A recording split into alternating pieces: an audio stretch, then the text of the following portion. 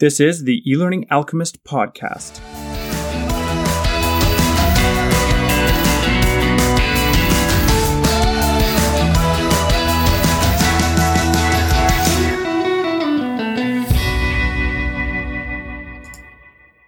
Welcome to the E-Learning Alchemist podcast. I am your host, Clint Clarkson, and today we have the great pleasure of talking with Danielle Wallace about learner personas. Now, learner personas aren't a new idea, but Danielle comes at this from a slightly different angle because Danielle's background isn't in learning and development, but marketing.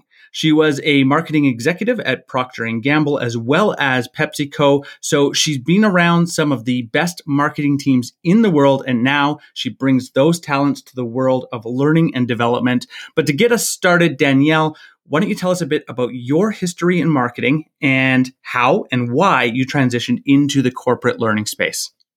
Thank you, Clint. And it's great to be here today.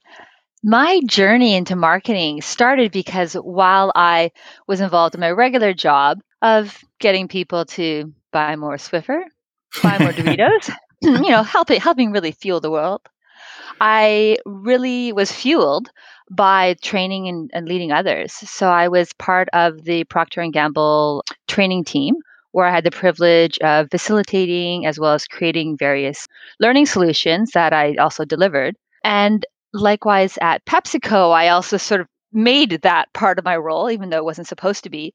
And I actually thought the higher up I could get in the company, the more I could train people. Reality is, as I'm sure you've worked with many different people in business, is I just had more P&L, profit and loss pressure. And I had very little time to actually do what I loved best. What I thought interesting during that time is I was using all these cool techniques to get people to buy more Mr. Clean, buy more Swiffer, buy more Doritos, buy more Sun Chips, amongst other products. All some of my favorites. Some amazing brands. But what was missing in my life was the ability to actually transform people and to actually help people to actually realize their own dreams through upskilling. And I left the corporate world and went into my own venture, Beyond the Sky, where I'm able to actually do the parts I love, create learning solutions to help people fulfill their own dreams. And here I am today. That's a great little summary. And we've run into each other at lots of different conferences over the past few years. And that sounds really consistent with the type of delivery that you give at conferences and the type of sessions that you host. So it's interesting to hear that it's true. As you move up in leadership roles, you become busier and you lose the opportunity to do some of the things that you really enjoy. Certainly, we've seen this from a leadership perspective where leaders transition from being more resonant early in their career to really more dissonant because they just don't have the same amount of time to do these things. So I think that's a common story or a common theme in a lot of people's lives. Today, we're going to talk about learner personas, but let's stick with your marketing background here for a minute. How do marketers use personas? So tell us a little bit about that, and then we'll transition into discussing it from a learning perspective.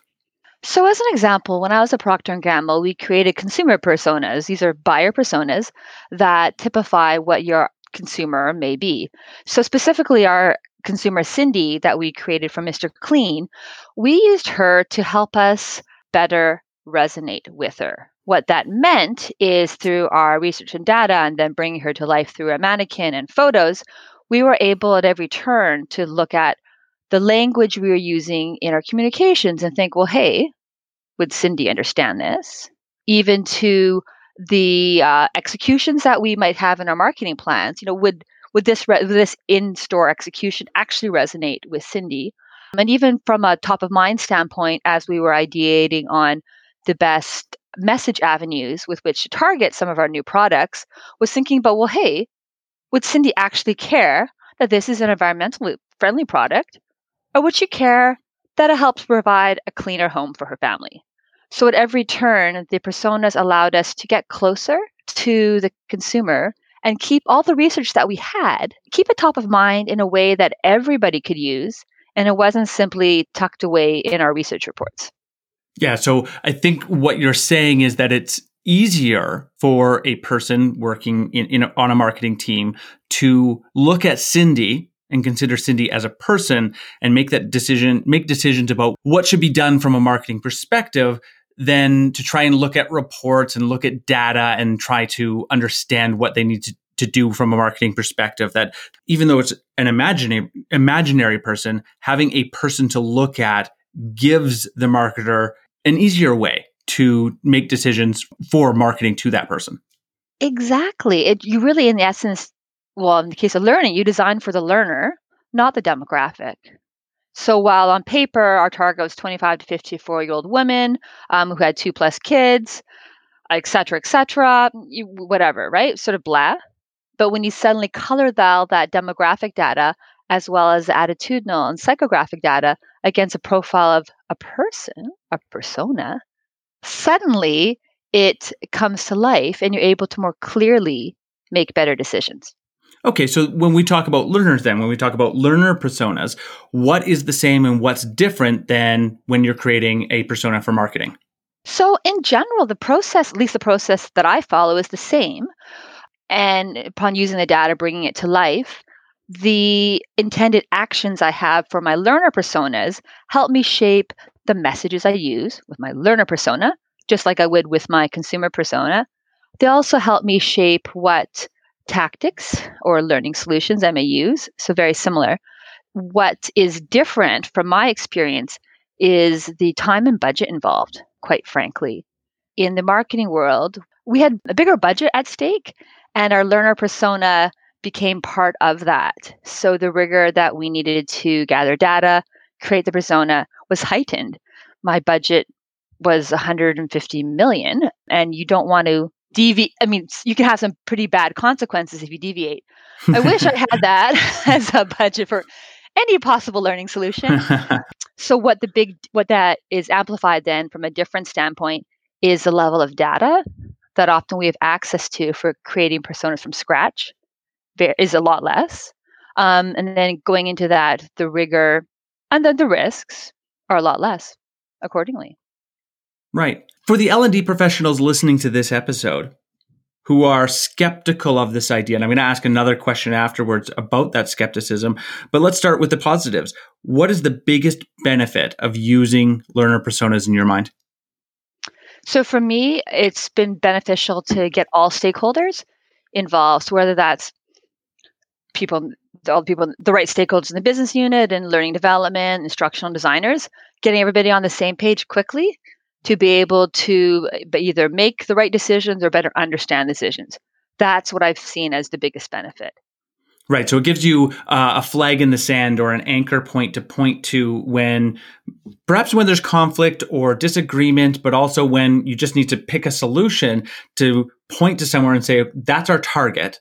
So if that's where we're going, how are we going to make this decision? Which decision takes us to that place? Right. And even more direct into that, though, it's the understanding of what decisions need to be made. So, from the case of jargon and language use, which is an example I frequently find personas are being helpful in, is understanding, okay, like taking a step back and thinking, well, would Ava understand this jargon? Oh, actually, no, she wouldn't. It's just us here in the room that actually understand it. Right. It's taking that pause and look by keeping the persona top of mind. And it's much easier to do that in the setting of a persona than it is to go, okay, well, does this jargon make sense? Well, if I look at the demographics and the attitudinal information I have on my 50-page report, if I decipher through this, it looks like her education level is high school plus, and this level of reading requirement is grade whatever. Yeah. It's just a harder activity to get everybody on board. Sure. And this isn't something that we discussed previously or prepared for previously, but this just sort of popped into my mind. So I want to throw this question out. Is there a risk with learner personas? I'm thinking specifically about millennials and the way that group, that really an imaginary group, was vilified for a period of time. And is there a risk if we define a learner persona almost being inside a particular generation, is there a risk of bringing stereotype and is there a risk of bringing unconscious bias into the persona and having that impact the learning in a negative way?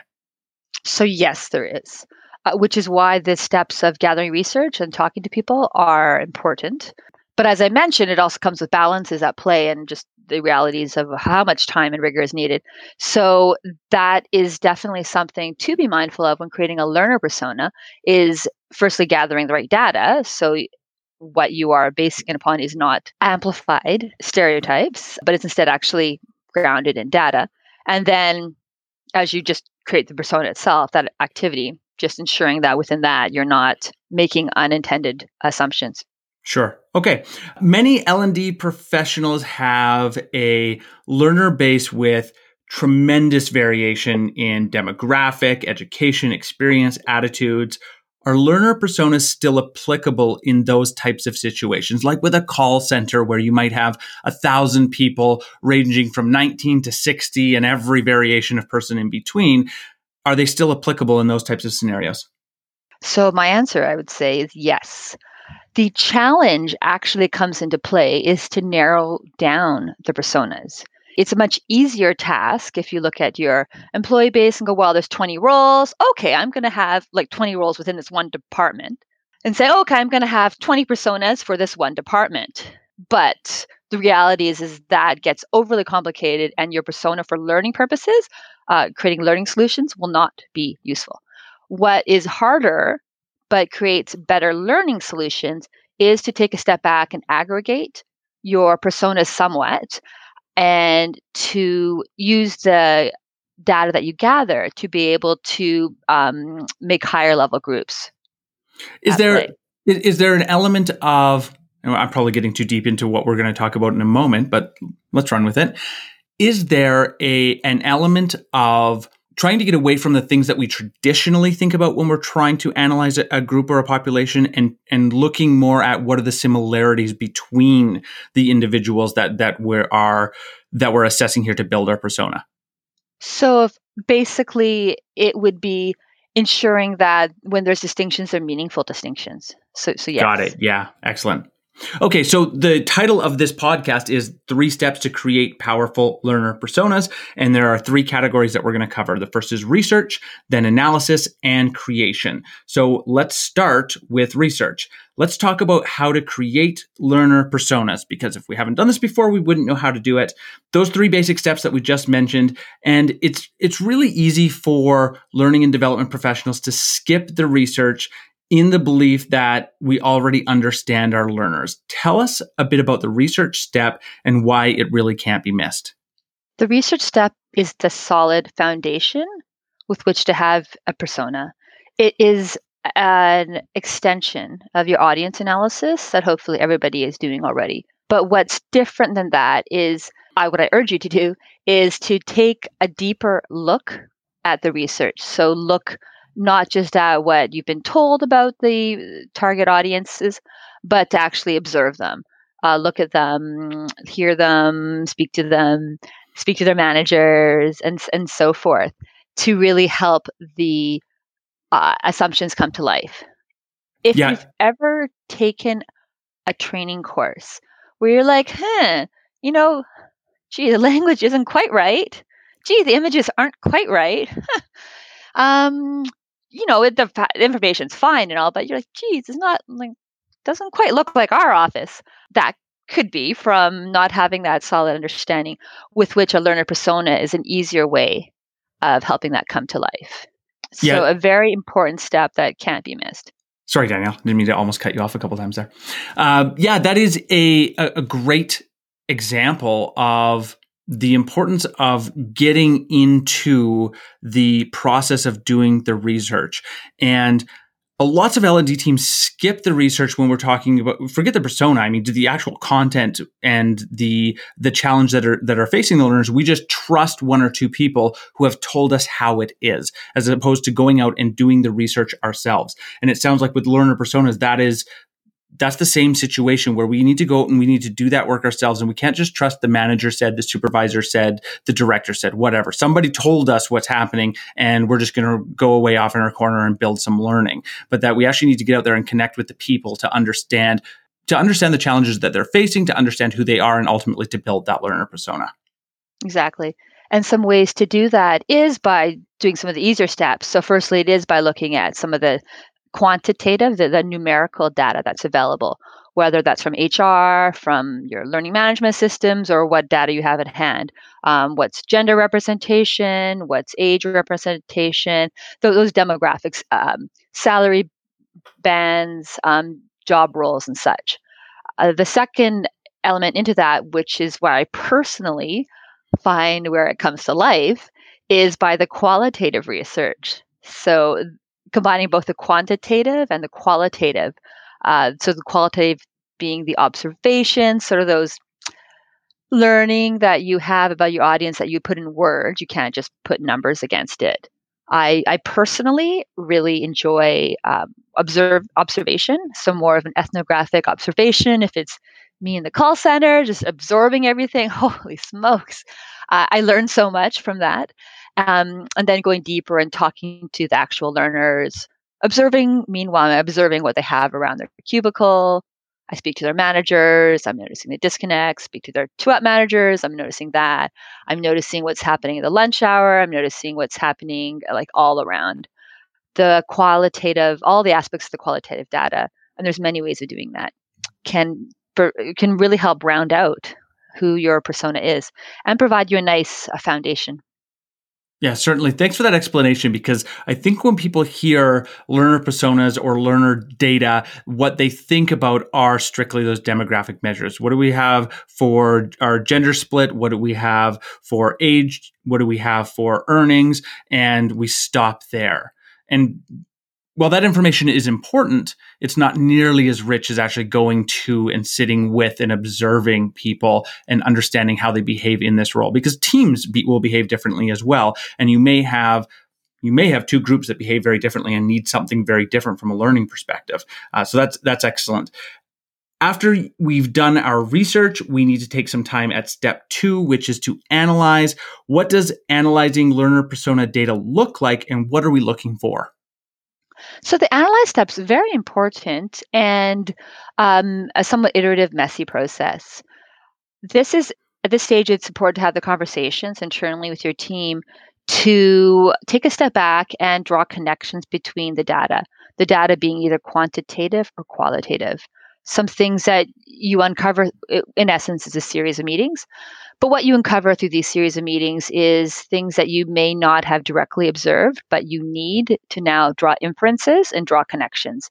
Things such like things such like making inferences on what the learner's attitude is on training, making inferences on where the gaps in understanding may be. And understanding, I use the word not about a topic, but just the mental capability at large. And these might be gleaned from conversations with managers and direct reports or your own observations.